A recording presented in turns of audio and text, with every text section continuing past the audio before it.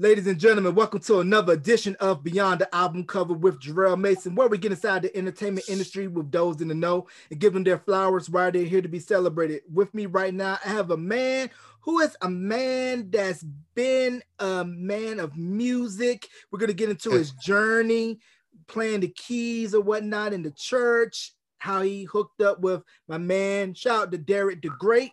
You know the last name, you know who I'm talking about. No need to go into that, but all that and more, and then some with Mr. Kev Cooper. Kev, welcome to Beyond the Album Cover, my brother. Man, I'm honored to be here. Thank you for having me, Jarrell. Thank you for having me. So I'm so happy, bro. Not a problem. I appreciate you taking the time out to do this interview on the podcast.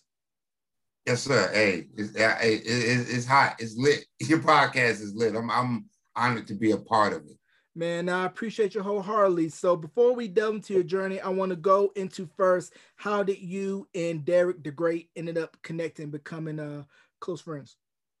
Oh, man. Derek, we talking about 25 years plus. Like, he's been a great influence. When I moved down, one day I moved down to Charlotte, North Carolina. And, you know, when you're a PK, I'm a PK. So it's like I have to find a church where every city I go to. You know what I'm saying? I have to find somewhere I have to go worship. So Derek's church, his father's church, Christ Gospel, Derek's father's church was right around the corner from where I was living on Tom Hunter Road. So I said, let me go over there, not knowing anything about who they were or anything. Got to the church, and right there, from there, they embraced me. And when I met him, he found that I was a musician. It was a plus. It was a plus working with his dad, backup playing, with his dad on the drums. If he needed whatever, that was a great experience. And when I met Derek, it was like it just clicked. Not knowing, honestly, I did not know who they were. You know what I'm saying? Like that's how I felt when I got down there to Charlotte. I wanted somewhere where people didn't know my parents, because people they expect you to live or up to a certain standard, when they know your parents. It's like you make a mistake, they're on the phone with your parents, quick. And I'm like, God, and I had to find somewhere that didn't know my parents. And that was that church. And they treated me like family. Mm-hmm. So you know all about that, getting that last minute call. So-and-so can't make it. Can you play this tent revival and be there in about a little less than 2 hours? We'll pay you at least $100 and we'll put you in an envelope and make sure that you get fed. Yes. Oh man, I have so many them stories, bro. I got like a million. I got countless of them stories. That's crazy. Last minute. Yeah. Mm-hmm. Yeah. So with your music playing, was it more traditional training or by ear? It was by ear.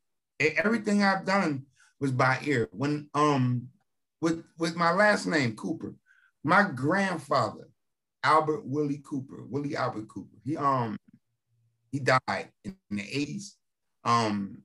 But he could play every instrument. This is my mother's father. He could play every instrument known to man, even the xylophone and the cello, and he did all of that by ear. He picked it up, played, every instrument to every note, every key, everything. That Albert Willie Cooper. And we picked that up.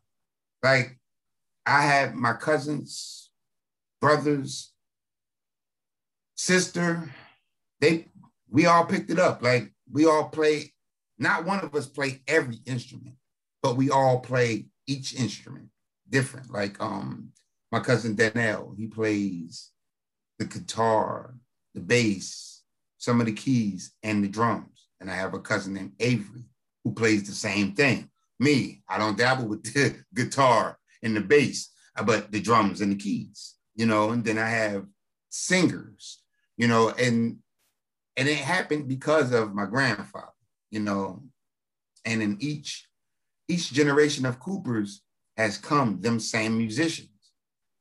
And a lot of people have asked me, why did I, go away from traditional church with the Coopers. And I haven't, you know, but it's just, I believe that we have a lot to offer the world as far as music.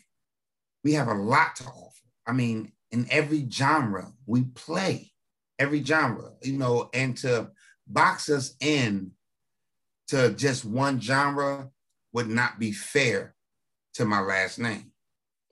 Mm-hmm. Yeah, because I can see how with the intermission of the sanctified and the secular, and you're looking at acts like the late Andre Crouch, James Cleveland, Rance Allen, the Rance Allen Project, the Clark Sisters Commission, takes it, go on and on, Kurt Franklin, and about how they were able to say, let's reach the people where they are, take a little bit of R&B melody and vocals, but we're talking about God and just meeting them where they are. Because I'm going to be honest with you, I got on Commission late, but once I got onto Commission, I could see how easily groups like Jodeci, Boyz II Men, Shy, Silk were easily. Yes, definitely. Commission, I believe Commission has influenced a lot of R&B groups. People can't tell me they haven't. Some people will not admit it, but believe me, you as a PK, I can hear that sound. And I'm like, wow, I heard that chord in the Commission joint. Like, you know what I'm saying? Like, I really believe Commission has influenced, even the Clark Sisters influenced a lot of R&B singers. They really have. Because if we look at recently the verses that was just had with SWV and Escape on their debut album cover is My Living in Vain by the Clark Sisters. Yes. You could, man, especially in certain R&B acts, you can tell they came from the church. You can't teach that. And there is certain, I don't care how much artist development you give, how much you put into them, how much vocal training, you can send them to the best ones that have the anointing, that has that in their throat. And if you don't have that, you can't teach that. You know, like a Coco, you can't teach that. That controlling that type of feeling and that type of to anybody. If you was born with that, you were born with that. Right. We could go down the line. Johnny Gill, Casey, Aaron Hall. Pretty much anybody that's been in the R&B game has had roots in the church. Yes, you could tell. You know, I've watched a lot of them, like award shows. I watch them, and then I watch a lot that go to, like, say, a Leandra Johnson concert. And when a R&B singer who has that in them you pass them the mic. It's something about that setting breaks down everything. Like, you can see they're broken. They get you run to what you know. That is what you know. You know, no matter how many oohs and ahs you'll sing and how many women and men chasing after you, it's something when you get in that setting and that mic and you're singing, man, that R&B singer breaks down every time. I done sing Coco, Tank, all of them break down. And Jamie Foxx too. I mean, can play key. Boy is bad. That is the most underrated male singer ever. His what was that? Infatuation. Off Peep This, slept on. What? His was very slept on. That Jamie Foxx killed. His first album was so raw. Infatuation was a monster. To me, it was a monster. It influenced me. A lot of the people that you have said has influenced the way I write and the way I arrange my music. Like a lot of them. Right. So would you say there's a difference when you had that church training, but you go into R&B where the training and the vocal techniques are a little bit different? And how do you tone the church down in order to make it palatable to an R&B mainstream audience? It's hard, but it's always it's doable. Like it has been done. Um, what I had to do with my artists and myself, when I got in the booth, us when we in church, we hit it. Like we hit it. They teach us hit that song. And as far as R&B, most of 85% of the time you have to pull it back. You have to pull it back. You can't put all that on the album unless you have a. Woo, I would love a Jennifer Hudson. If you have a Jennifer Hudson, or remember that how that Beyonce, she came out with that maybe it's you, what I want, that on that type of song, you could put all of that on. But please don't go like a Tank, you can't do that. So it's hard, but it's always doable. It's just you gotta put your emotions, and it was hard for me. I had to do like 5 or 6 takes. Honestly, I had to do 5 or 6 takes on my single because of that. So it's definitely a learning curve because you're going towards two solely different target demos, where in the church it's about that anointing, but in the R&B realm it's about the conviction. You're trying to sell a song but not oversell. Not oversell it. You can't. You just can't. It'll just be too much. Right. Right. And but I have caught some. Some has that David Hollister. He caught it. He did it. He captured that all in that Girl I've Gotta Go. I Can't Stay. That song you can hear, and even with Tank, slowly caught it. You can hear it come right out of him. You heard it. And I'm like, ooh, like if you don't listen to the words and you can really just groove on the melody and you just groove, and you'll hear the church boy in Tank. You hear the church boy all in it. Right. And then we got to pay homage to the legendary Reverend Shirley Caesar from the Bull City. So can we talk about the impact of Reverend Shirley Caesar going from her solo stuff even back to her stuff with the Caravans with the late Albertina Walker? Man, you talk about Shirley Caesar, who is the innovator, like changed the game for a lot of people. A lot of people have put up the greens, potatoes, ham, that little, the little joke thing that they got, the little meme. But that thing, even though it was a meme, that kept Shirley Caesar on a lot of people's lips. And that was the best free publicity that you could ever get. That meme for Shirley Caesar. But was she at Durham? Yep, Bull City. Awesome. When I say that woman can preach, I went to her church. My friend John Howard Jr. preached for the woman is and she'll give you a chance, and humble. I have met some juggernauts, and I don't want to call anybody name.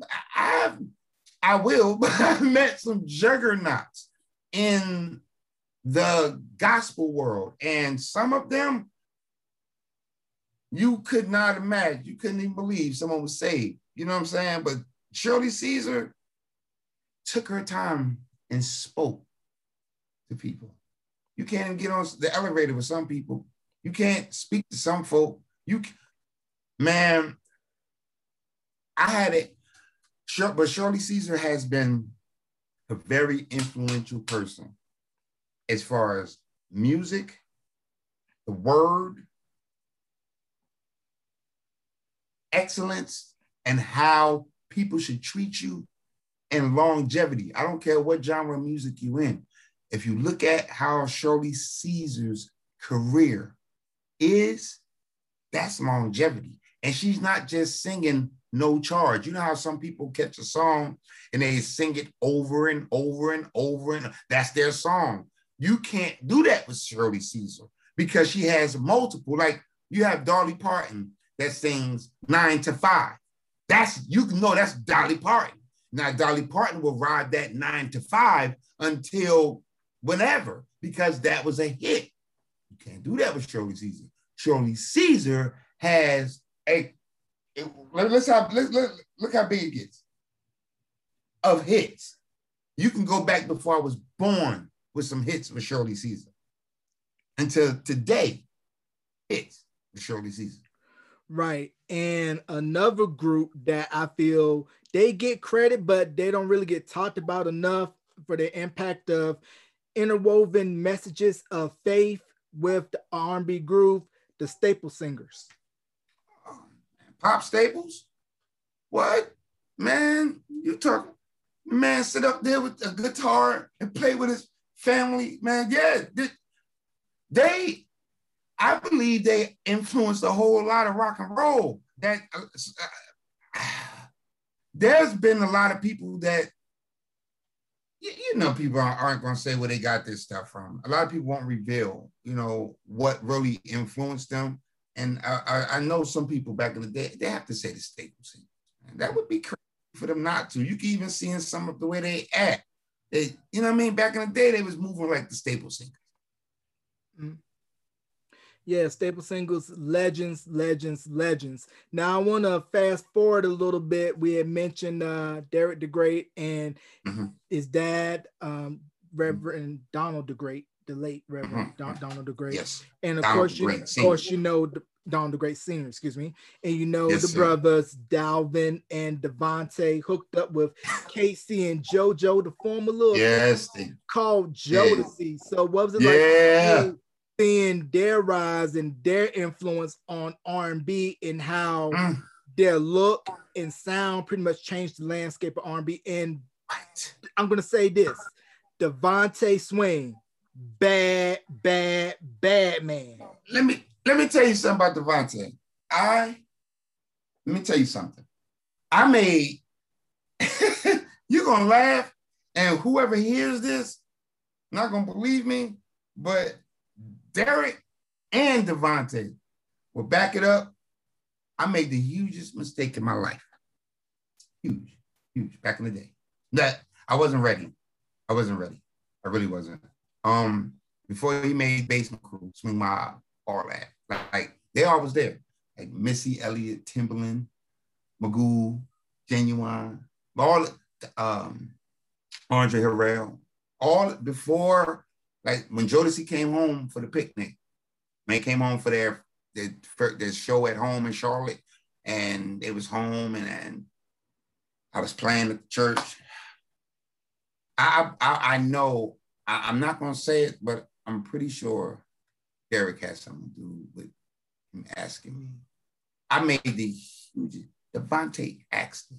He walked up to me at the picnic. Andre Harrell was like over this way. And he sat there. He walked up to me and he asked me, he said, "You want to sing for me?" I said, "No." Who says that? Listen to me. If anybody listens to this, to this particular part of this interview, if you have a person who is at their peak, they haven't even reached their peak, but is that's in the game, and they ask you, jump at that chance. The world is round, but some people don't get second chances like I'm getting right now. And he asked me. Now, the reason I said no, I didn't know. I didn't know he was gonna ask me. I told you, Derek was my friend. His father just treat me just like one of them, one of the family. And it wasn't no trying to get to them. You know what I'm saying? It wasn't nothing like that. I was seeing their god sister or a friend. And like a night before or 2 nights, like my word has always been my word. Like I don't break my word for nobody. Like I can pride myself on that's my word. You know, if I give you my word, I'm gonna do everything in my power possible to make that happen. Or if I say I'm not gonna do something, I'm giving you my word is my word. I'm a man, and I believe you should have some type of integrity about your word. So, and that's my bond. So she asked me, she said, and it's horrible, but she said, promise me that if Devontae asks you to sing, you say no. You know, I'm not thinking I can sing like that. You know what I'm saying? Like, I have, that's like in one ear and out the other one. And when she said it, I'm like, what you mean? She was like, I'm like, he gonna ask me something like that? She was like, nah, I'm just saying, if he asks you, just promise me you say no. That's the reason I said no, because of my word. Now, let's jump back again.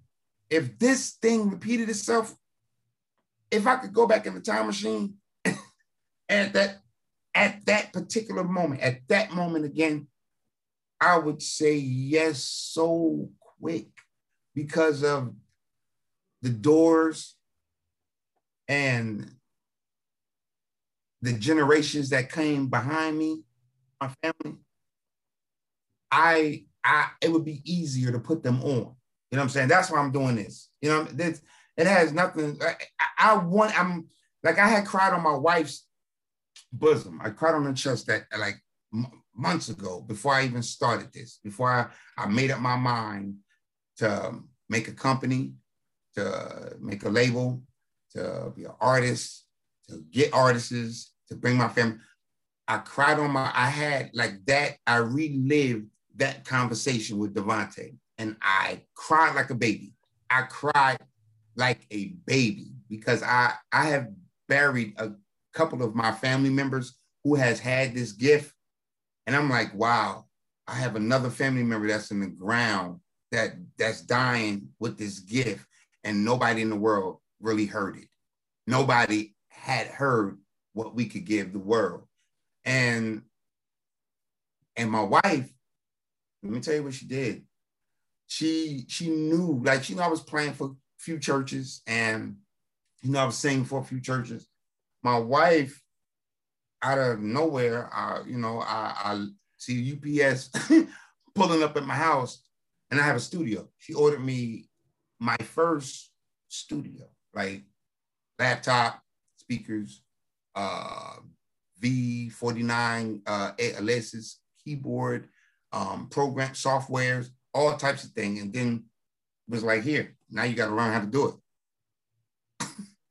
it. But that Devontae, if honest to God, and I, like I said, I didn't know, but when I knew, I knew. You know what I'm saying? That didn't change anything between how I felt about Derek, how I felt about Pastor Reverend the Great, how I felt about their family, it didn't change. Like, once I saw that it was Dalvin and Devontae, okay, it was Dalvin and Devontae.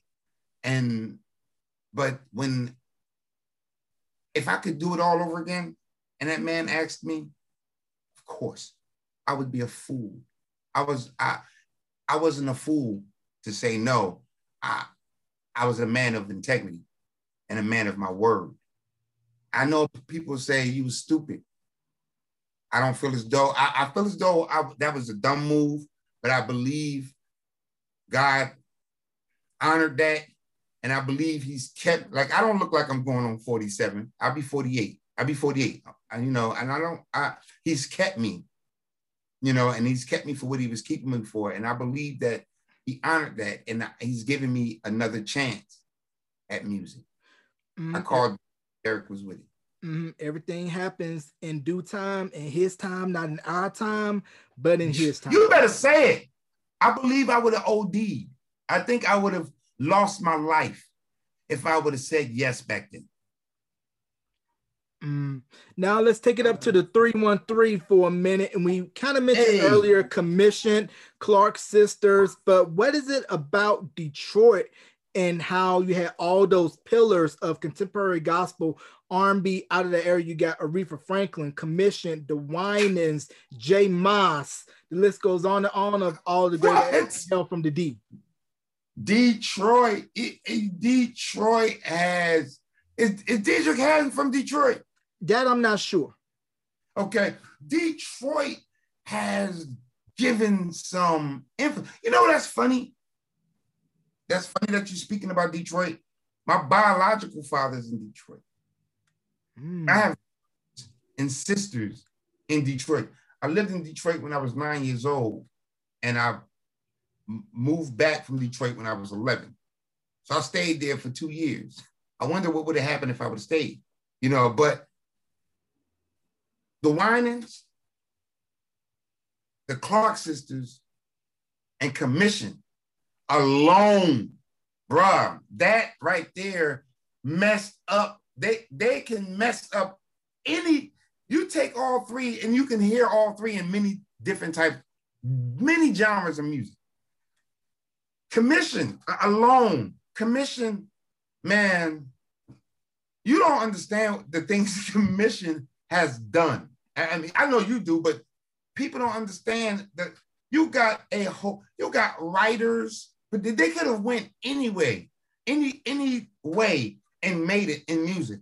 But their influence in gospel, bruh, Commission, man, I would love a Commission reunion album. You know what I'm saying? Not just a single, a whole album. And a tour too, once everything. A tour too, because I'm going. I don't have to perform. I just want to go and look and listen. Could you imagine the new sounds from a Commission in 2021, 2022? Lord have mercy. I know, but let me say this before you continue though. When I had interviewed Mitchell Jones and told him about how all of the 90s R&B groups were influenced by them, he was like, man, we didn't realize we had that much influence in R&B, because if you listen to Mitchell's voice and listen to Sean Stockman's voice from Boyz II Men, oh God, dead say ringer, that. Dead ringer. Yes, say that. You can hear it. What? That man is. They could have went. I'm glad they chose gospel. I really am. I because that solidified them. That separated them. But Lord, you can hear the homage from other people with Commission. Because if you listen to I'm Still Waiting on Forever My Lady, KC saying what? My arms are open wide, that's from Running. My arms are open wide. Same thing. Yeah, you listen to music, don't you, Jerrell? Yes, sir. I grew up listening to radio, watching Video Soul Train, studying Jet and Ebony, you know, because I remember when Forever My Lady dropped, I was like around 6 at the time, and just seeing how, for the first time musically for me, seeing guys from North Carolina make it, and was like, man, I stayed his own musically, and then to see everybody that's came, you know, after them, like your Sunshine Andersons, your Anthony Hamiltons, Little Brother, Rhapsody, J. Cole, Go Get the Off Season, dope record, and just how North Carolina saying, hey, we're known for more than just NASCAR, Pepsi, and Michael Jordan.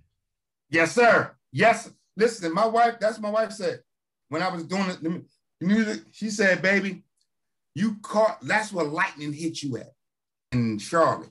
She said, go back to Charlotte. Don't go back up north. She said, go to Charlotte. That's where you're going. She ain't been wrong yet. Mm-hmm. Yeah. So can we talk about the impact of Teddy Riley and how he was able to blend R&B, hip hop, gospel, different genres, and created New Jack Swing, which set the stage for later what was to come with hip hop soul and Diddy, and how without Teddy, I don't think we would have that meshing of the different genres. Although we got to give acknowledgement to Full Force, because they were doing that as an early precursor before Teddy really jumped it off. Yes, sir. Now, Teddy Riley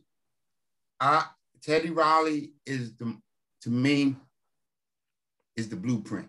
Like, he's to me, and I don't want anybody to feel disrespected, because that's not what I get into music. You know, you can't get into music to be disrespectful. Music is a combination of a bunch of different things to flow together. And Teddy Riley, he is the blueprint of producers for me.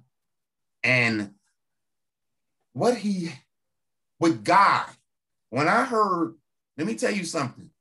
I remember I was in Atlantic City, New Jersey. I was in, I broke something because I remember my mom saying something to me because I was so lost in Groove Me. When I heard Groove Me, when I heard that beat, when I heard Aaron Hall hit that thing, and then when I heard the vamp of it, I was struck. I said, that's how music's supposed to sound. You know, Teddy Riley, and when he did it again, listen, when you have a sound and you have a brand that can't be mimicked, when you take it away for a while, and then when you bring it back, they embrace you so quick because you couldn't mimic a Teddy Riley sound. If you mimic the Teddy Riley sound, the world will let you know about it quick. Back then, we was raw. So we'll let you know, nah, man, that's Teddy Riley. You sound like Teddy Riley. Get about it. But you know what I'm saying? But Teddy, when he came back and did it with Blackstreet, when he did it with what was it? Rum Shaker. When he did, man, listen, you talk about, he did it with Guy. He came in with the rap with the Rum Shaker, and then he came in with Blackstreet. And each one of them groups were successful. Mm-hmm. He didn't fail. No. He didn't fail at that. Not one. He didn't fail. Not one time. That's Teddy Riley. When back to Groove Me. When I know I Miss You, and I know what's the other one that he had? Piece of My Love. My God, listen to me. When Teddy Riley came out with that right there, he changed the game. He got out of, listen, he made you accountable. You had to go back to the lab and had to come out with something hot. Teddy Riley made a lot of producers and a lot of singers. And Guy and Teddy, they made a lot of people accountable. You could not come out with no junk, man. You couldn't come out with just anything and thinking you're going to get played behind. Could you imagine coming out with some junk and happen to get on the radio, and you had a Teddy Riley joint before yours and then a Teddy Riley joint after yours, and you got some between that? Nah, you can't come out with no messing with Teddy Riley. Teddy Riley is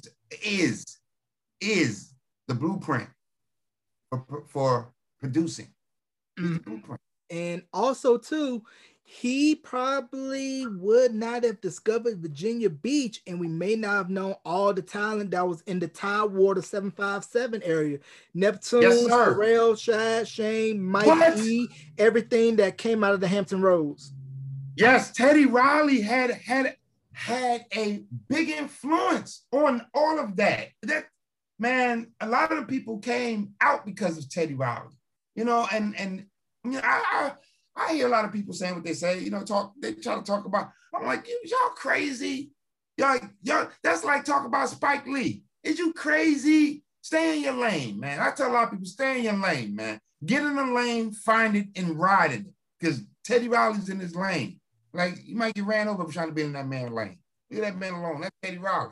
Right. And being outside of Charlotte, and of course, further down 85, we got A-Town, aka Atlanta. So can we just talk about that influence and how, had it not been for LA and Babyface moving down to Atlanta, we would not have the Atlanta movement, which also parlayed in the So Def and everything that's came out after, you know, with T.I., Ludacris. We could go down list of all the acts that came out of Atlanta.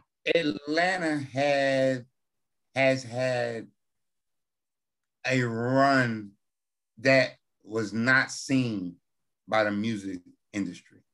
they did not see that coming from Atlanta. Like, you know, when you had LA and Babyface, when you had like Atlanta, you wouldn't have thought that Atlanta was going to be like that. Okay. If you move from, you going anywhere, you would either go to New York or you would go to LA. That's it. Nobody ever thought that Atlanta would be in that conversation. You could go to Atlanta now and run a multi-million-dollar record label out of Atlanta without moving to LA or New York. Mm-hmm. That itself says enough about Atlanta. Right. That scene has brought So Def, Jagged Edge. What? They have brought some music that can't be changed, can't be erased, and will never be forgotten. Atlanta. Nope. And a group that I want to say that were out on the face that was highly slept on, album was slept on, Highland Place Mobsters. Man, look, there's a few people that I've listened to, few people I haven't, few people I heard about. They've been slept on for the longest of time. Like, there's a lot of people, but you know what? The thing is, but you can, if you like, say if you heard just say if you heard say a Goody Mob, or say if you heard West Coast Connection. Let's say that. You heard a West Coast Connection. They would get outshined by them because airplay and people sleeping on them. If they didn't sleep on them, they would have probably enjoyed more music than they had. Mm-hmm. Right. And one of the precursors to come out of Atlanta before LaFace and everything was the SOS band, and they were signed to Taboo, did work with Jimmy Jam and Terry Lewis. And I'm also going to give you the North Carolina connection. And he just recently got inducted into the 2021 Rock and Roll Hall of Fame. North Carolina native out of Climax, North Carolina, the Black Godfather himself, Mr. Clarence Avant. Yes, sir. Yes, sir. Yes, sir. Yes, sir. Now look. You said, now, hold up.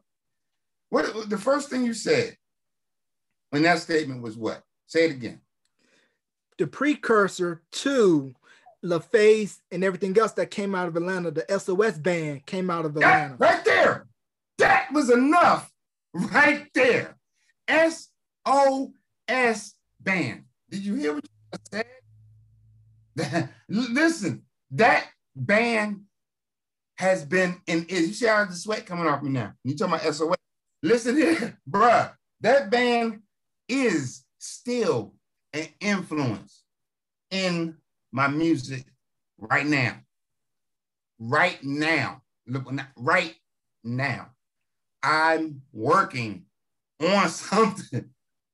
And it's from the SOS. It's not what everybody thinks. It's from they are still they're still in my top 5. SOS band, still in my top 5, have not moved from their position in my life. SOS band. Mm-hmm. And then for some of you that do not know the band Brick, one of the members of Organized Noise, Sleepy Brown, his dad, lead singer of Brick. Sleepy Brown is a goon. I didn't know that. I didn't know his father was the lead singer of Brick. Mm-hmm. Now where he get it from. Sleepy Brown's a goon. You hear his name, you sleeping on him. Mm-hmm. He's smooth with it. Sleepy Brown is a goon. Right. Hey. Organized Noise was none to play with. All that classic work that came out of the Dungeon, Outkast, Southern Playalistic, Cadillac Music, Goody Mob, Cell Therapy. I mean, it literally it came out the mud, out that red Georgia red clay. Yes, sir. Yes, sir. Right out there, it came out the mud. They got that out the mud, man. They worked that. They worked that. They made you respect them. If you didn't respect them, you was deemed as, you know how they say hate. Back in the day, it was called player hate. Mm. You were deemed as a player hater You could come on, man. Come on. Right. You have to give them their due. You had to. Yeah. The South got something to say. What Andre 3000 said at that Source Awards, because you got to remember at the time it was either you were bumping what was coming out of New York or coming out of LA, out of Death Row. And the South was looked at as, okay, you got what was coming out of Memphis with 3 6 Mafia, 8 Ball, G, Miami with Uncle Luke, 2 Live Crew, and everything out of there. In Houston, Scarface, Ghetto Boys, everything that was coming out of Rap A Lot with Jay Prince, and then also UGK, rest in peace, Pimp C, and how the South was always looked at as lower tier to what was coming out of New York and LA. And I don't know why. That bugged me out. That really bugged me out. I literally had an argument with somebody and told them about, I like was really getting into them about Outkast. Like, what? I'm like, do you hear what Outkast did? Did you hear what Andre? Did you hear what he did? Like, when the Hey Y'all is a classic. That man changed the game. Them Outkast, the South, to me, embraced more of that South. When you heard, I remember when I heard David Banner for the first time. From Mississippi. Bro, I rewound David Banner 5 times because that beat grabbed me. It grabbed me from the beginning. And then when Homeboy came out, Young David came out spitting, I couldn't believe it. But then when you talk about down south, bro, I used to live in Orangeburg, South Carolina. I was home of South Carolina State, and then of course you know about the Orangeburg massacre. Yes, sir. I was there with my godfather, right? Bishop Ronald Brown. He's the biological father of Mario Winans, right? And I was there, and I met some rappers, bruh. This was before I'm talking. I was listening to down south rap and down south flow before it really caught on. And when I'm saying, I'm like, yo, y'all late. Y'all been late. Them boys down south give it they all. And why would you be from down south trying to sound like California and New York? You have to make it your own. Yep. And I'm proud of them. You be you, because I didn't know this until the Art of Organized Noise documentary that Diddy directed the video for Players Ball, and how he told Andre 3000, rep where you from, wear your Atlanta Braves jersey, be you, don't try to be like New York, be Atlanta. Don't. I'm from New Jersey, and I never tried to be like I'm from New York. You know, I was born in Lakewood, New Jersey, and I was raised in between Atlantic City, Newark, all that, all up and down in New Jersey. But I was always proud to be from the New Jersey Devil State, the Garden State. I was happy. And I'll always be happy to be from New Jersey. And I always tell everybody, I don't care where you from, be happy where you from, because you're putting your place on where you're from. You know, like Lakewood, New Jersey. There's some stars that came that's in Lakewood, and they haven't been discovered. Some of them had their chance, like my friend. He was with Bev 10, Khalid Brock. He from Lakewood, New Jersey. Grew up with the guy. Grew up great. His name is Mr. Voice on Facebook.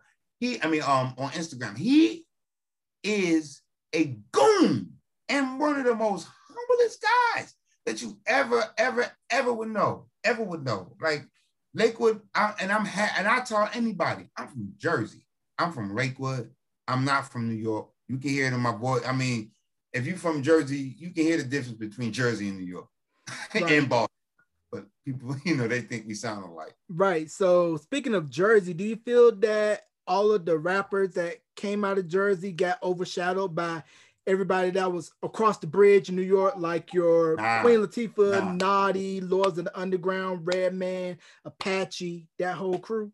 Like Jersey always feel like they had 45. Listen, the Flavor Unit, Mark and the 45 King, the Flavor Unit out of Newark, New Jersey, they overshadowed a lot of people in New York. Let's just keep it 100. You had a lot of them, like Joe Flip Wilson from Newark, Faith Evans, you know what I'm saying? Natalie Wilson. You have a lot of them jokers from Newark, Susu Bobian from Newark, all these jokers from Newark. They didn't get overshadowed by New York. New York is more lights, camera, action. You know what I'm saying? New York, and don't get me wrong, you want to make it, if you make it in New York, you can make it everywhere. You know what I'm saying? But New Jersey, they did their thing. Redman, when he met up with Method Man, look what happened. He made Method Man even bigger. You know what I'm saying? And look, I mean, you have a lot of New Jersey natives from Newark, from the tip of it, from Kearney, you got from Newark, Jersey City, all the way down to Atlantic City, Wildwood, all the way down to that area that had given music, given their part to music. You know what I'm saying? Like you got Atlantic City, you got the Jerkins. Come on, Dark Child. They've given their part. You know what I'm saying? You got up north, you got a whole lot. There's too many labels to count. Up north, them boys doing it in Newark. They're doing it in Lakewood. The problem is the chance. It's the chance. Somebody sticking their arm out, sticking their neck out, or sticking their hand out, reaching back, getting you, and giving you a chance. That's right. the opportunity. Because we can go down the list of more acts that come from Jersey. Regina Belle, Bernard Bell, Big Bub, Today, Riff. Boy, wait a minute. Big Bub. That Today, oh my God. That, man, that a lot of people forgot about Freddie Drexler. A lot of people forgot about Big Bub. A lot of people forgot that boy influenced a lot of singers. Big Bub and Today. Yeah, you got Fugees. Fugees. Enough. Lauryn Hill.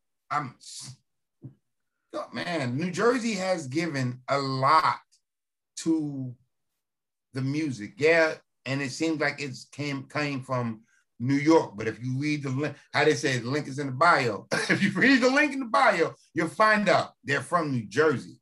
And New Jersey has given just as much as New York is giving. Right, because when I listen to Big Bub vocally, I tell people this all the time. He's like Luther Vandross had he gone full-blown New Jack Swing. Hip-hop R&B. Yeah. Luther, Big Bub voice telling me stories. Now, listen here. That joker had me listening to telling me stories, listening to the way he sang, trying to mimic the riffs and his cadence and his breathing, because, bruh, he was the smoothest dude. He's still, Big Fred, that dude, oh my God, could sing. He can sing. That man is they forgot about him. Yeah, out of this world. And we were talking about SOS Band earlier and mentioned Jam and Lewis. Can you talk about their influence, and then also what was it like for you hearing for the first time New Edition's Heartbreak, and how Jam and Lewis was able to make that transition for them from literally Boys to Men, and made the transition of adding Johnny Gill into the group work? When I was now look, I'm a big New, on the low, I'm the biggest New Edition fan probably in the world, man. I'm an NE fan too. Yeah, man, look, man, when I saw them at the BET Awards going up, bruh, listen here, I still watch that concert. And I and my wife, I do all the moves. Like, I'm gonna try to get on there on my birthday and try to show, you know what I'm saying? When I listen to that, with SOS, influence. But when you talking about New Edition has been, me and my friends in Martin Luther King in Lakewood, New Jersey, when we was growing up, we shoveled some snow outside because New Edition came out with a song and we wanted to practice. Could you imagine kids being out there trying to be like the kids from Boston, New Edition, trying to do their thing, you know? But when I heard The Heartbreak, when I heard Johnny, now New Edition, I felt like was just like me. You know what I'm saying? They listen. But when I heard Johnny Gill with them, bruh, that was their missing piece. And when you heard Jimmy Jam and Terry Lewis put a masterpiece together with, when they went, what was it? Boys to Men. Oh, when Johnny Gill did that one run, you heard the difference from Mr. Telephone Man. You heard the difference from Candy Girl, Pop. You heard the difference from with them growing up when they did it. You seen the reason why they put on them, what is that, velvet jackets and them hats and them, and they came out smoother than butter. That was Terry Lewis and Jimmy Jam. Mm-hmm. And then it went from Adidas and BKs to shoes and slick pants and a nice velour jacket, man. Them boys,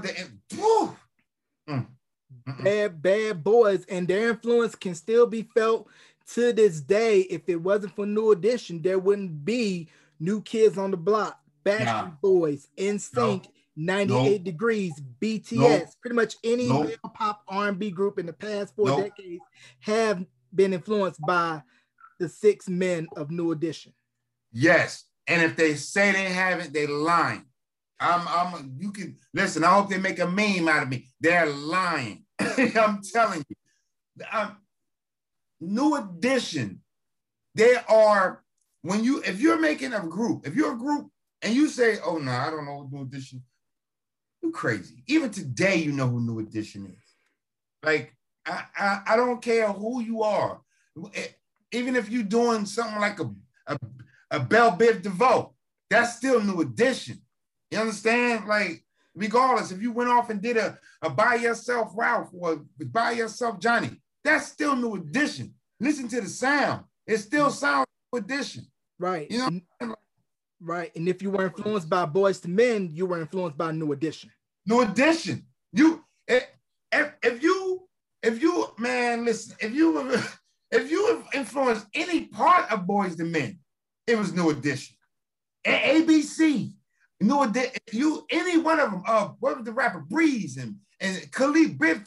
New Edition. Like New Edition started this thing a long time ago, and they didn't have to beg for it. Them boys they didn't have to knock on the doors. They knocked down the doors. They kicked them doors down and made it easier for people like me, people like me, period. I ain't even gonna say nobody else. People like me to make music. People like Cooper Family Music to make music. They made it easier, man. Right. And thinking about Bobby and how he was one of the first artists to really settle in Atlanta, he put together Boss Town Studios. That was the original studio. And then I believe that later became Stankonia Studios. Stankonia, yeah. Owned by Outkast. That's the Atlanta connection. And then I'm going to tell you something else too. I want to give props to Climax. Climax, I believe they're going to go into the Women's Songwriters Hall of Fame. And I just had Bernadette Cooper on the podcast. And I was telling her, since Jam and Lewis did a lot of early work with them, I asked her, I was like, do you think that you guys were the template that they used for Janet and Control? Yeah.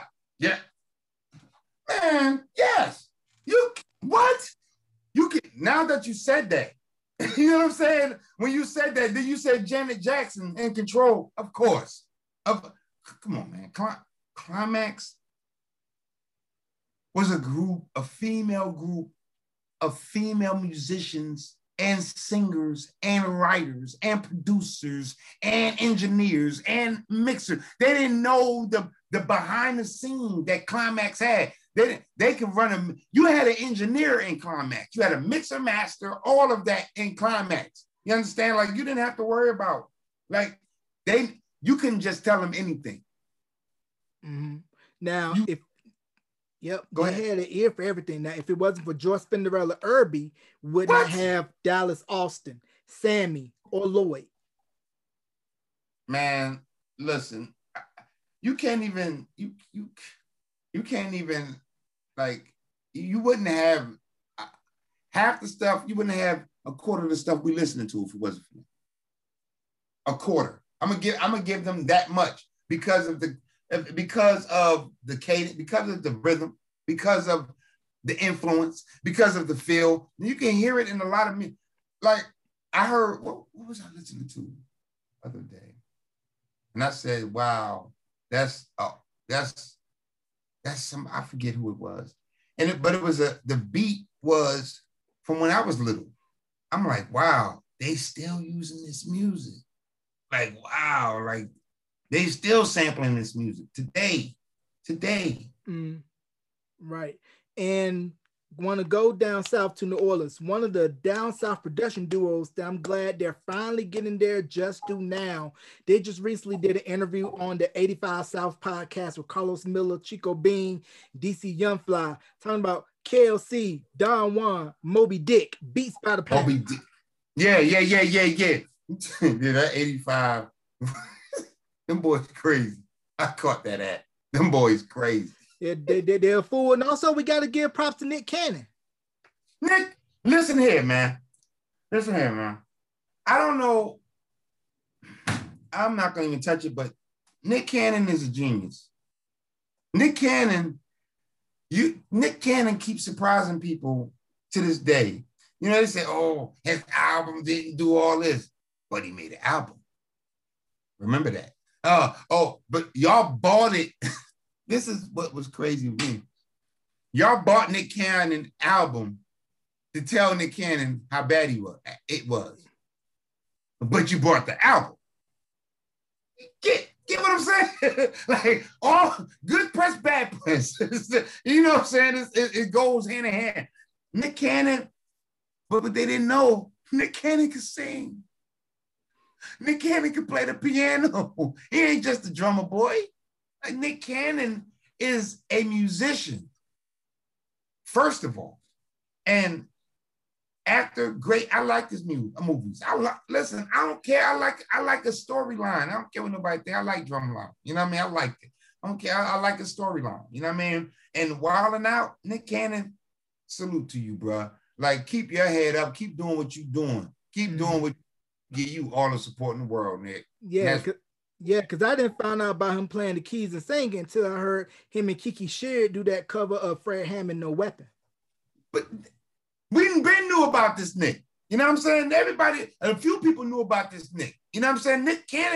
Nick Cannon has an ear for music. Like if Nick produced that album for somebody, it'd probably be a smash because he got an ear. All he says, he that has an ear, let him hear. Yes. Right. Yeah. So can we talk about Beats by the Pound and how what they did for No Limit was unremarkable, the content that they were putting out. And I think I'm glad that the No Limit Chronicles came out to really highlight what they did. Master P, Mr. Cool, Mia X, C Murder, Mac, Fiend, all those acts out of No Limit, what they did and how they changed hip hop. That's how I'm running my company. Master P is an influence on me right now. How to brand your company as an independent and to brand yourself and to push, no matter what anybody tell you. You know what I mean? Master P put his family on. He took the ones that want, like, he probably have a whole bunch of other family members that, you know, can do music and all this other stuff, but he took the ones that was as hungry as he was and was not going to take no as an answer. and made it happen. Beats by the pound. That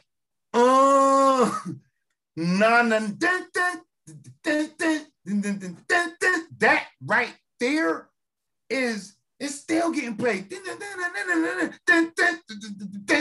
Bruh, Master P was before his time.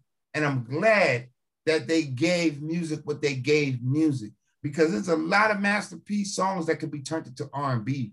Come on, man. I got the hook up too. Come on, man. Come on, man. Come on. Master P is a genius. And I'm going to be the one to say that. And I don't care who didn't say it. I don't ride nobody coattails. I ain't with all that. I don't brown nose nobody. I'm a man. I stand on my own. You know what I'm saying? He is a genius. He's a genius. He came from an independent, listen to me, independent. He went to the mainstream, but he put his family on, made a lot of music, then made movies, then little TV shows, then little food, and he keep his hand. He is a great businessman. And I know he just did something with a new product. Yeah, he's putting out his own ice cream, the for real Mr. Ice Cream Man. Bruh, come on, ice cream? Bruh, do you understand? Listen to me. Master P is a genius.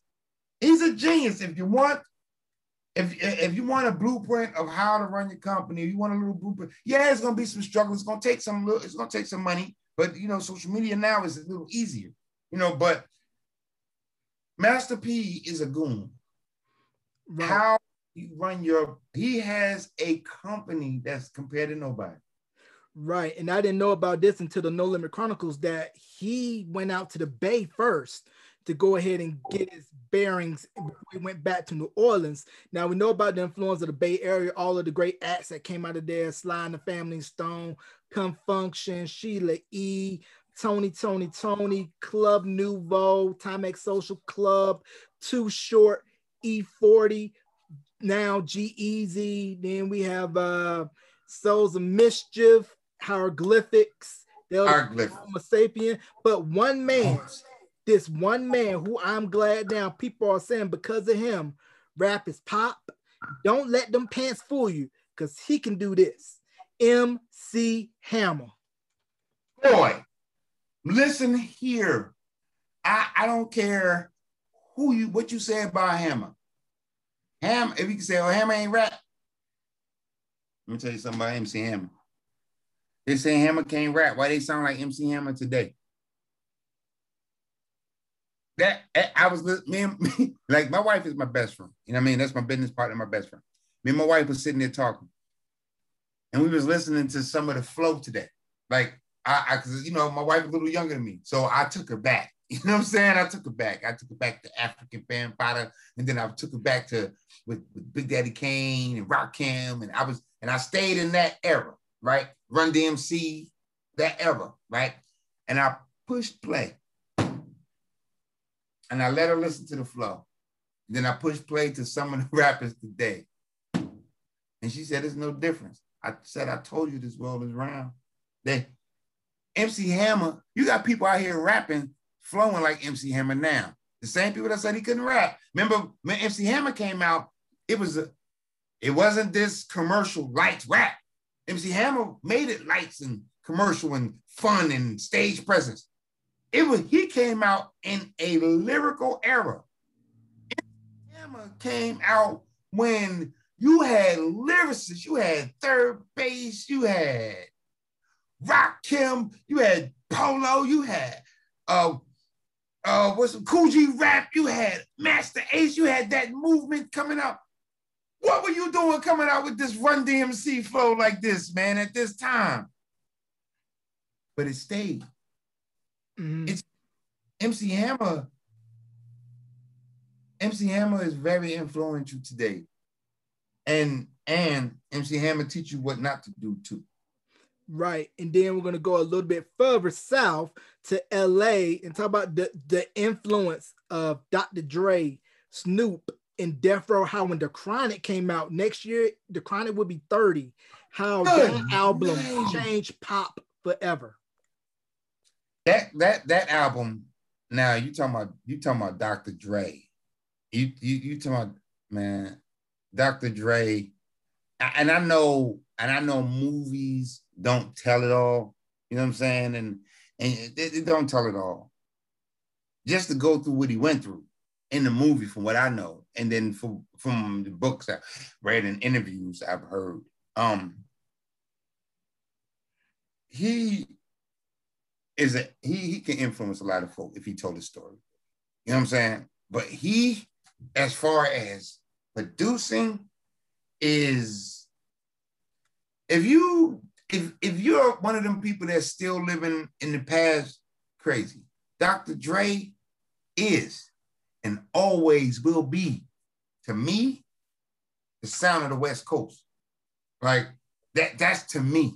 You know what I mean? And somebody might grip me up and grab me by my collar and be like, no, he ain't. You know what I mean? But Dr. Dre, to me, he has been the sound of the West Coast since he came out with NWA. You know what I'm saying? Like, he has been like the blueprint of what you want to go after, how you want to lay your stuff down. Come on, man. This man has, look at his run.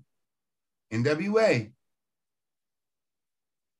To be able, now, to a DJ, from a DJ to a producer, to an artist, owner, he went from DJing to all the way making headphones. You understand the influence? Mm-hmm. That's business.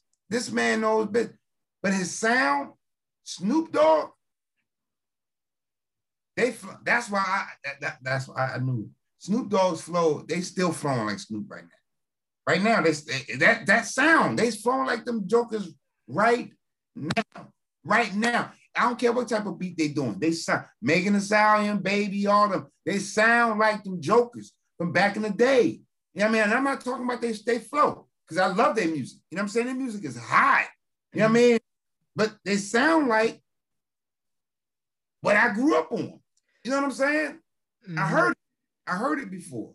You know, I'm glad that they're doing the music, and I'm glad that people getting behind them and pushing them the way that they pushing them. But somebody did that before them. You know what I'm saying? And it made it easier for them to do it now.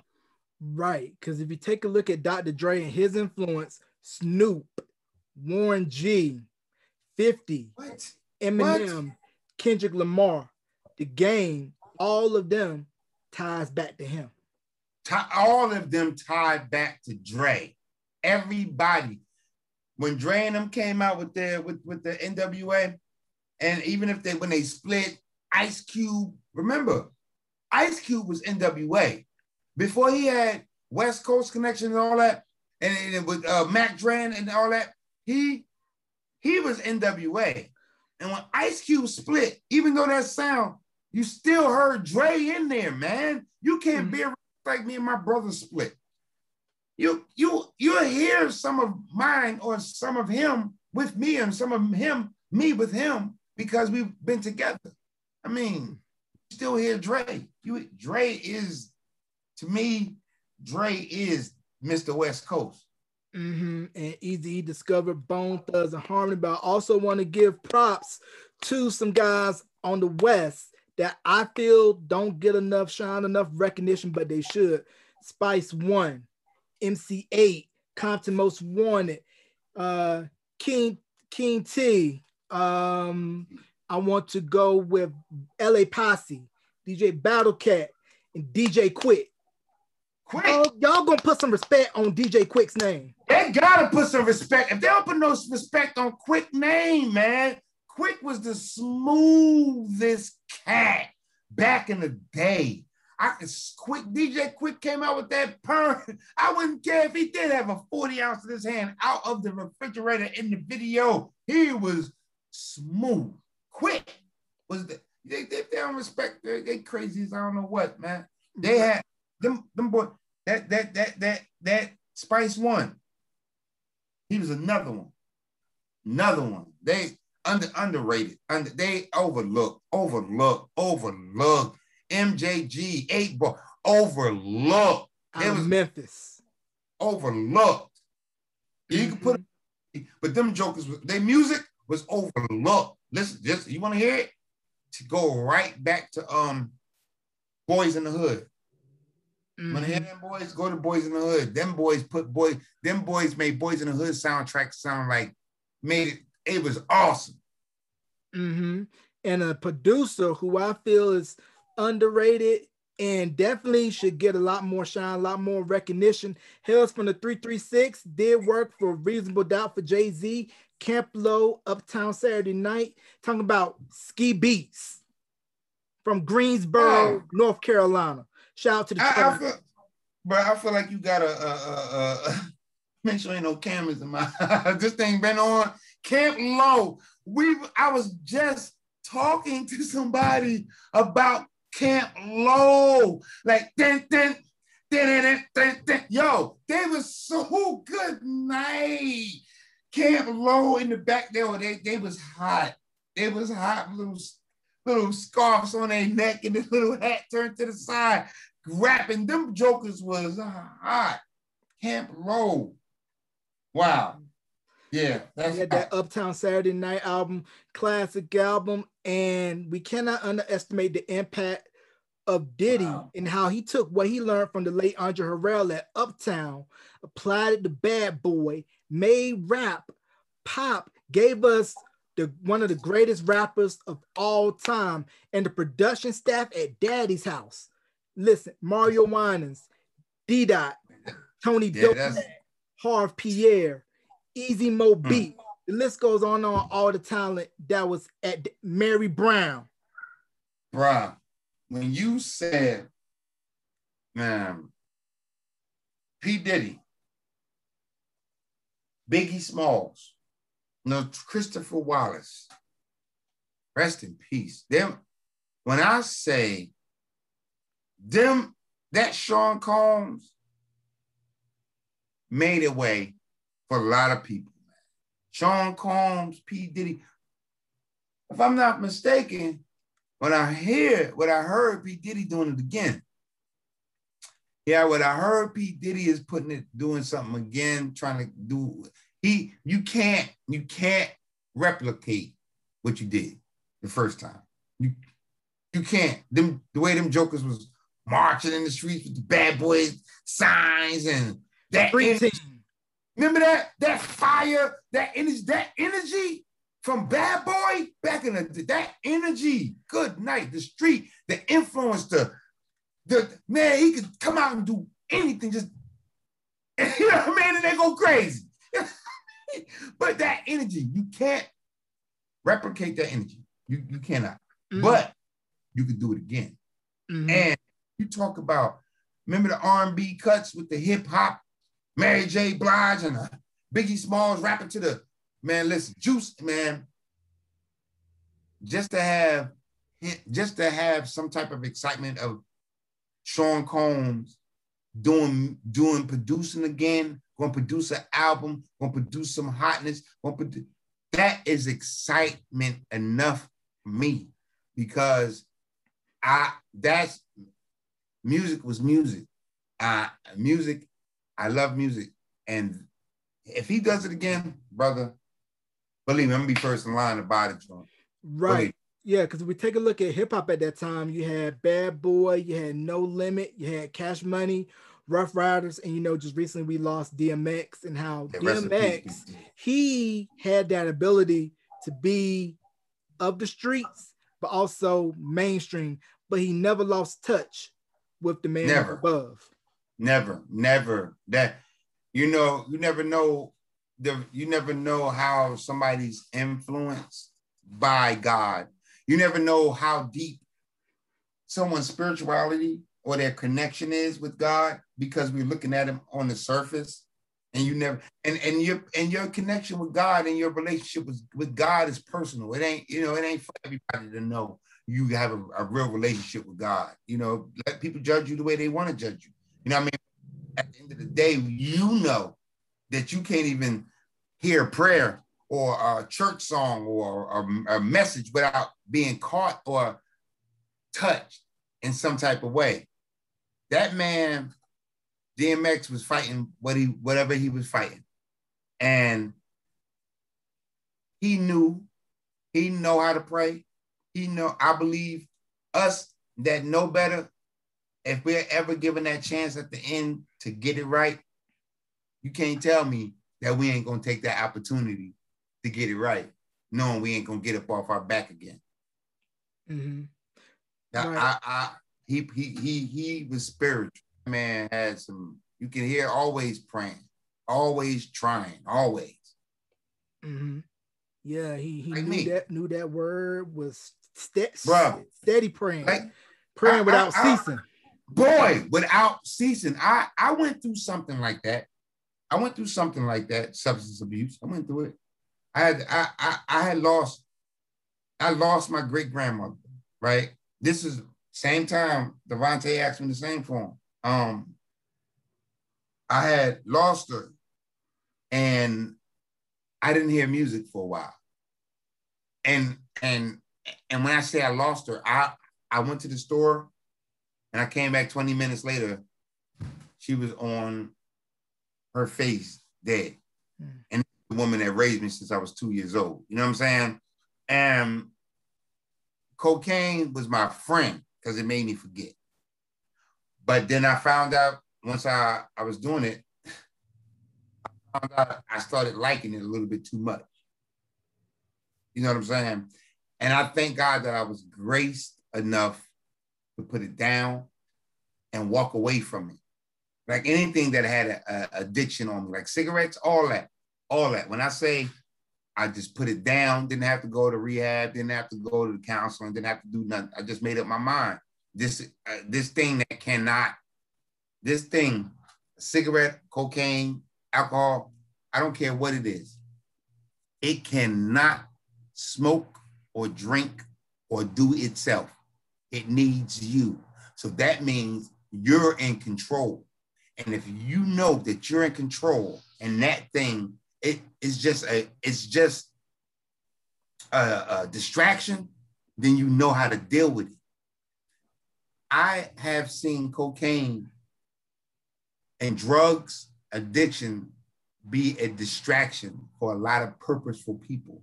And what I mean is a lot of people have purpose in their life, but they're distracted by that thing that they're chasing. And you'll never fulfill your purpose. Never. I don't care who you are. You will never fulfill your purpose if you're chasing your distraction. You'll always be distracted. You understand? Like, and I'm not, and like, and that, even at that time, I don't even know where I'm going. Even at that time, I remember I had money stolen from me.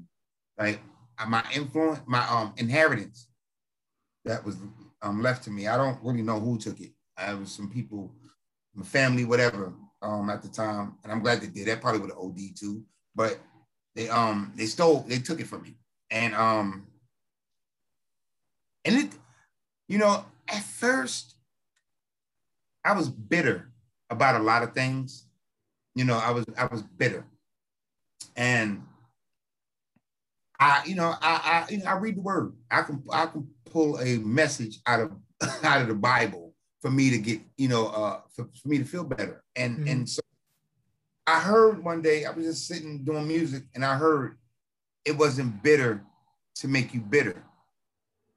I'm like, what do you mean it wasn't bitter to make you bitter? It's like, it wasn't bitter to make you bitter. It was bitter to make you better. I'm like, and I understood exactly what that meant. It wasn't hard to make me evil or make me harder. It wasn't bitter to make me bitter. It wasn't bitter to make me evil, but it tastes bitter to make me better. That's like castor oil. It don't taste good going down, but at the end of it, it makes you feel better. So my life, what I went through, it wasn't bitter to make me feel bitter about it or pity. It was bitter to make me better, honest to God. And that's the best way I can explain my life and what this journey is right now, Jarrell. Mm-hmm. It wasn't bitter to make me better. Everything I lost everything I went through, every hard struggle, everything. It was not bitter to make me salty and make me angry and evil. It was bitter to make me better. It was bitter to make me know I can go through some things and survive it. I can come out of the other side clean. You understand? Mm-hmm. Like this, I'm not angry about anything I went through. Honest to God, I embraced and I let go mm-hmm. of everything I went through. Mm-hmm. And when I say the music, when the music turned back on, Jarrell, I can't turn it off. I'm talking, the other day, I slept. Other week, I slept from Thursday to Saturday. I laid down Thursday night, slept all Friday, got up, used the bathroom, get back in the bed, and woke up Saturday. The music did not turn. It still ain't turned off, but I was working. Mm-hmm. Right. Yeah, you got to go through that fire. Once you go through that fire, you come out pure gold. Come out right. I'm not scared of people say, aren't you nervous about making a record company and having it ran? No. I'm going to tell you what. In this short amount of time, look where I'm at. I'm talking to Jarrell Mason. You see what I'm saying? Mm-hmm. I'm doing an interview. Now I have other things going on, but why would it be that hard for Cooper?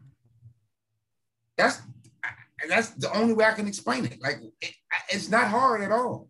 I have engineers, singers, a band.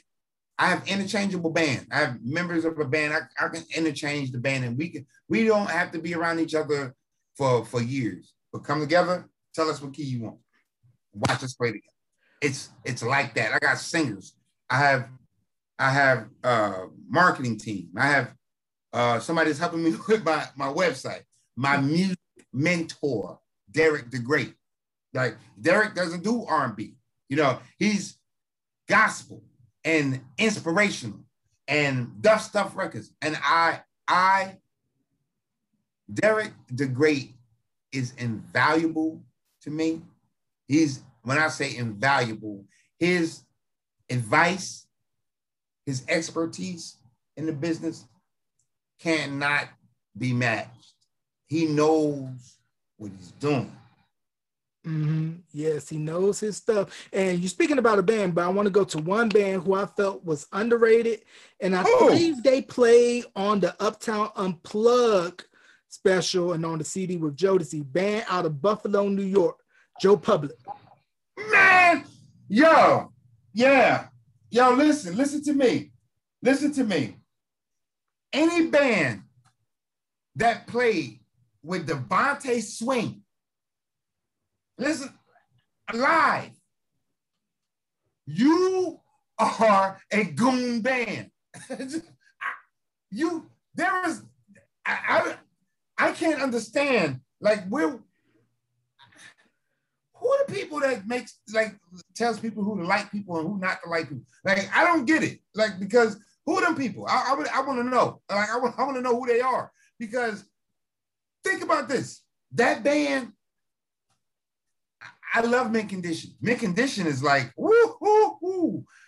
But that band, bruh, come on, bruh.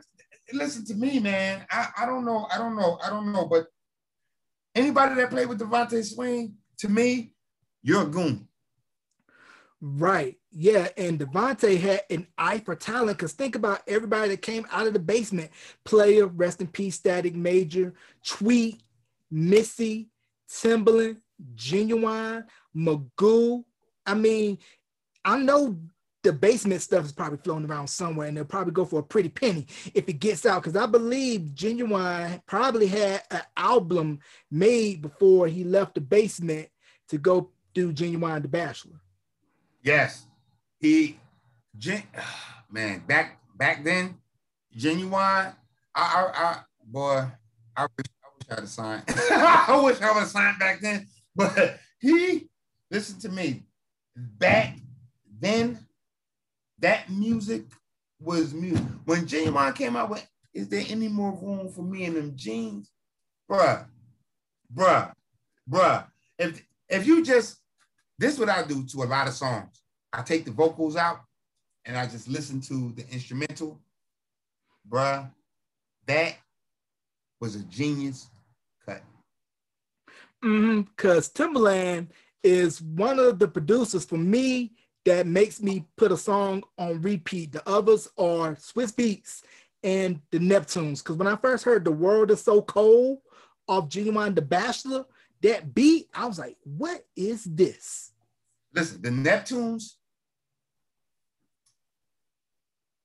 they own the oceans, bro. That's all I gotta say. The Neptunes is nothing to be played with.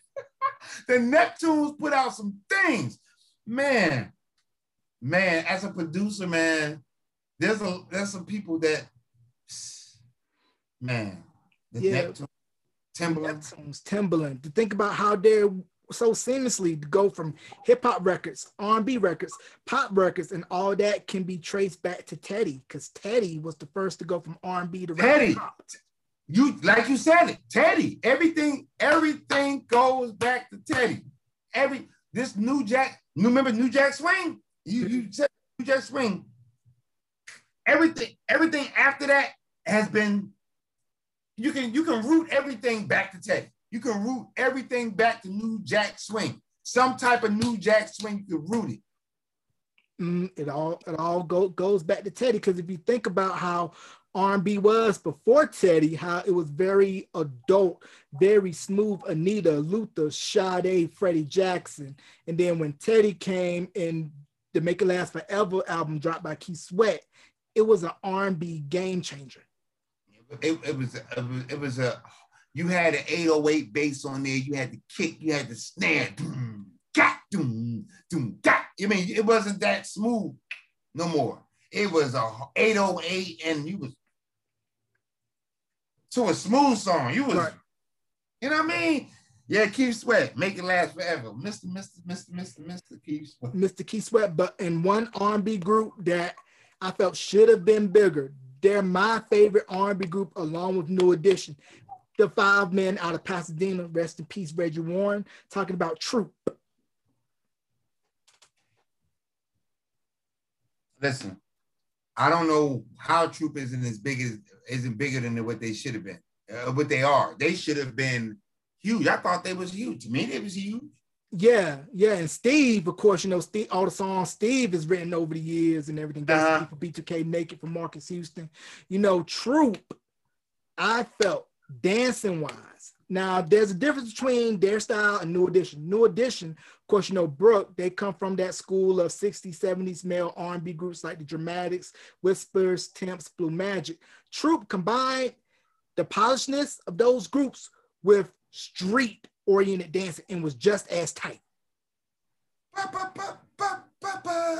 Yeah. Troop was a goon. I don't know. And listen, I just hope I'm honestly, I hope I'm one of the producers that people won't look over. Like I hope I'm one that will catch, because there's been a lot of music that should, a lot of groups that should be in a Hall of Fame for just one song. They have changed music because they didn't get big. You had other people with their style, Troop style, make it. And I want to give props to this one person who I had a chance to interview years ago, Mr. Maurice Starr.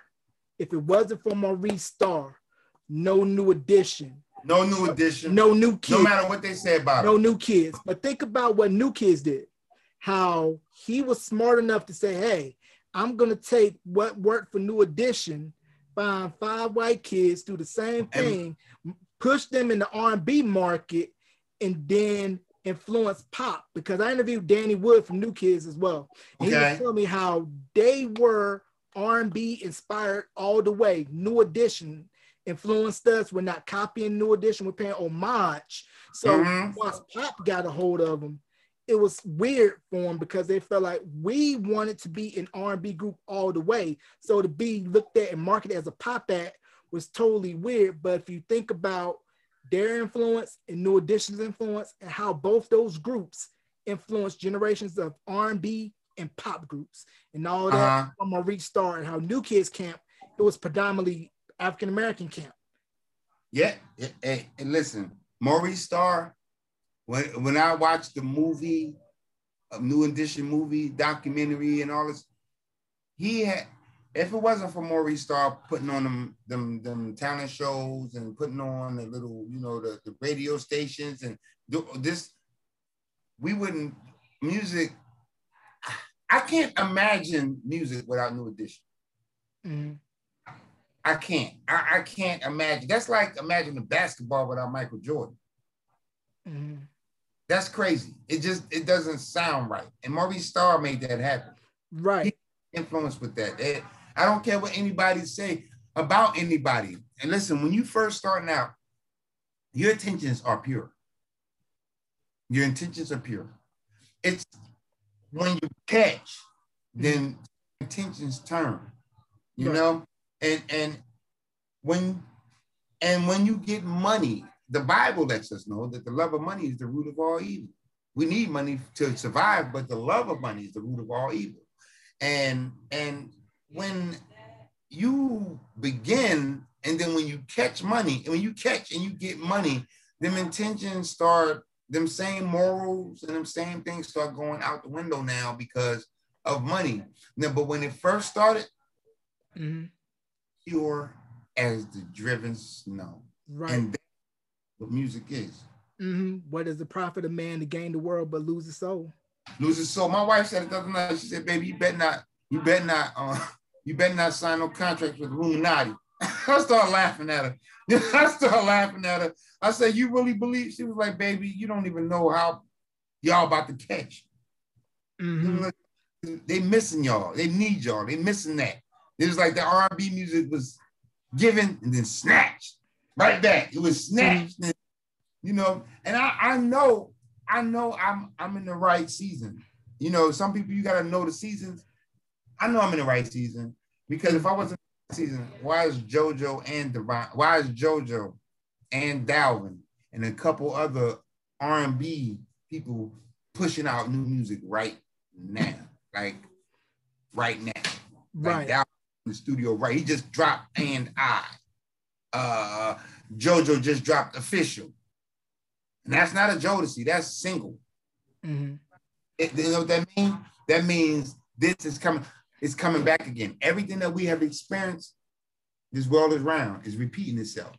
And sometimes we repeat it because we didn't pass it. You know? So I believe this world is coming back around. It's coming back again for the male R&B, for the male group. I think it's coming back with this groove music. Come on, P. Diddy about to come back in the production booth. I mean, it's coming back again.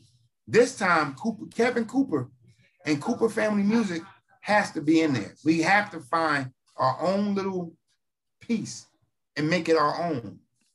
Our own. Jarrell, I promise you our sound is different. It's you got our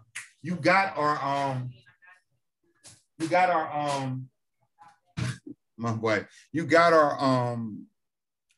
our gospel sounds, but you got our R&B sounds. We took all of that, we put it together. Now, speaking of the projects, you got anything that we should be looking forward to, or is everything still in the working process? Everything's still processed, but I have this one girl, my little cousin, Zane Brown. She's gonna be a goon. She's a goon. But when I say it's because of the studio time. You know, what I've decided to do, I never like messing with the middleman. I never like messing with the middleman. The middleman right now is the studio. So what I've done is started building my own. When I say started building my own, started building my own. I'm waiting for the booth to come in. And when the booth comes in, that's when I'm gonna be that's when everything will be perfect. I got like I have most of the software in, I have the speakers, I have the mics, but I need the booth to come in. I ordered like it's already made. You know, one of them that's already made is rolling, it's like it's like a room. You put it in the corner, it's a booth. It costs like $4,500, but it's worth it. Yeah, it's definitely worth it. We're definitely looking forward to all the projects that'll be coming out, and you got an open spot anytime to come back. And do you have any shout outs you want to give before we wrap, and also plug social media? Listen, the plug, you can go check us out on Instagram, Kev Cooper. You can check me out on Facebook, that's Kevin Cooper Sr., or you can check me out. It's cooperfamilymusic.net. Hit 3 lines, go check out our new artists, and then you got just hit us up, just Cooper Family Music, www.cooperfamilymusic.net. But then listen, be on the lookout. We're going to come out. I'm just trying to hold it. We're going to come out with something. I got mad beats that we can just put out right now. I was going to do remember how Herbie Hancock was? Came out with his video, and it was just music. Rocket. I was going to do something like that, and I'm still thinking about it. Okay, so definitely I'm looking forward to everything. Go to all those websites. You can catch this interview on audio and video form wherever you stream podcasts, on my YouTube. Shout out to Derek the Great. Sorry. What up, Derek? And go to my YouTube channel, youtube.com/J5, and also beyondthealbumcover.wordpress.com. That's where you can find this interview and the whole archives. Ladies and gentlemen, give a big thank you to the one, the only Mr. Kev Cooper. Kev, thank you for coming on to Beyond the Album Cover, and you got a spot to come back anytime. Thank you, brother. Thank you so much, man. Not a problem. Yes, sir.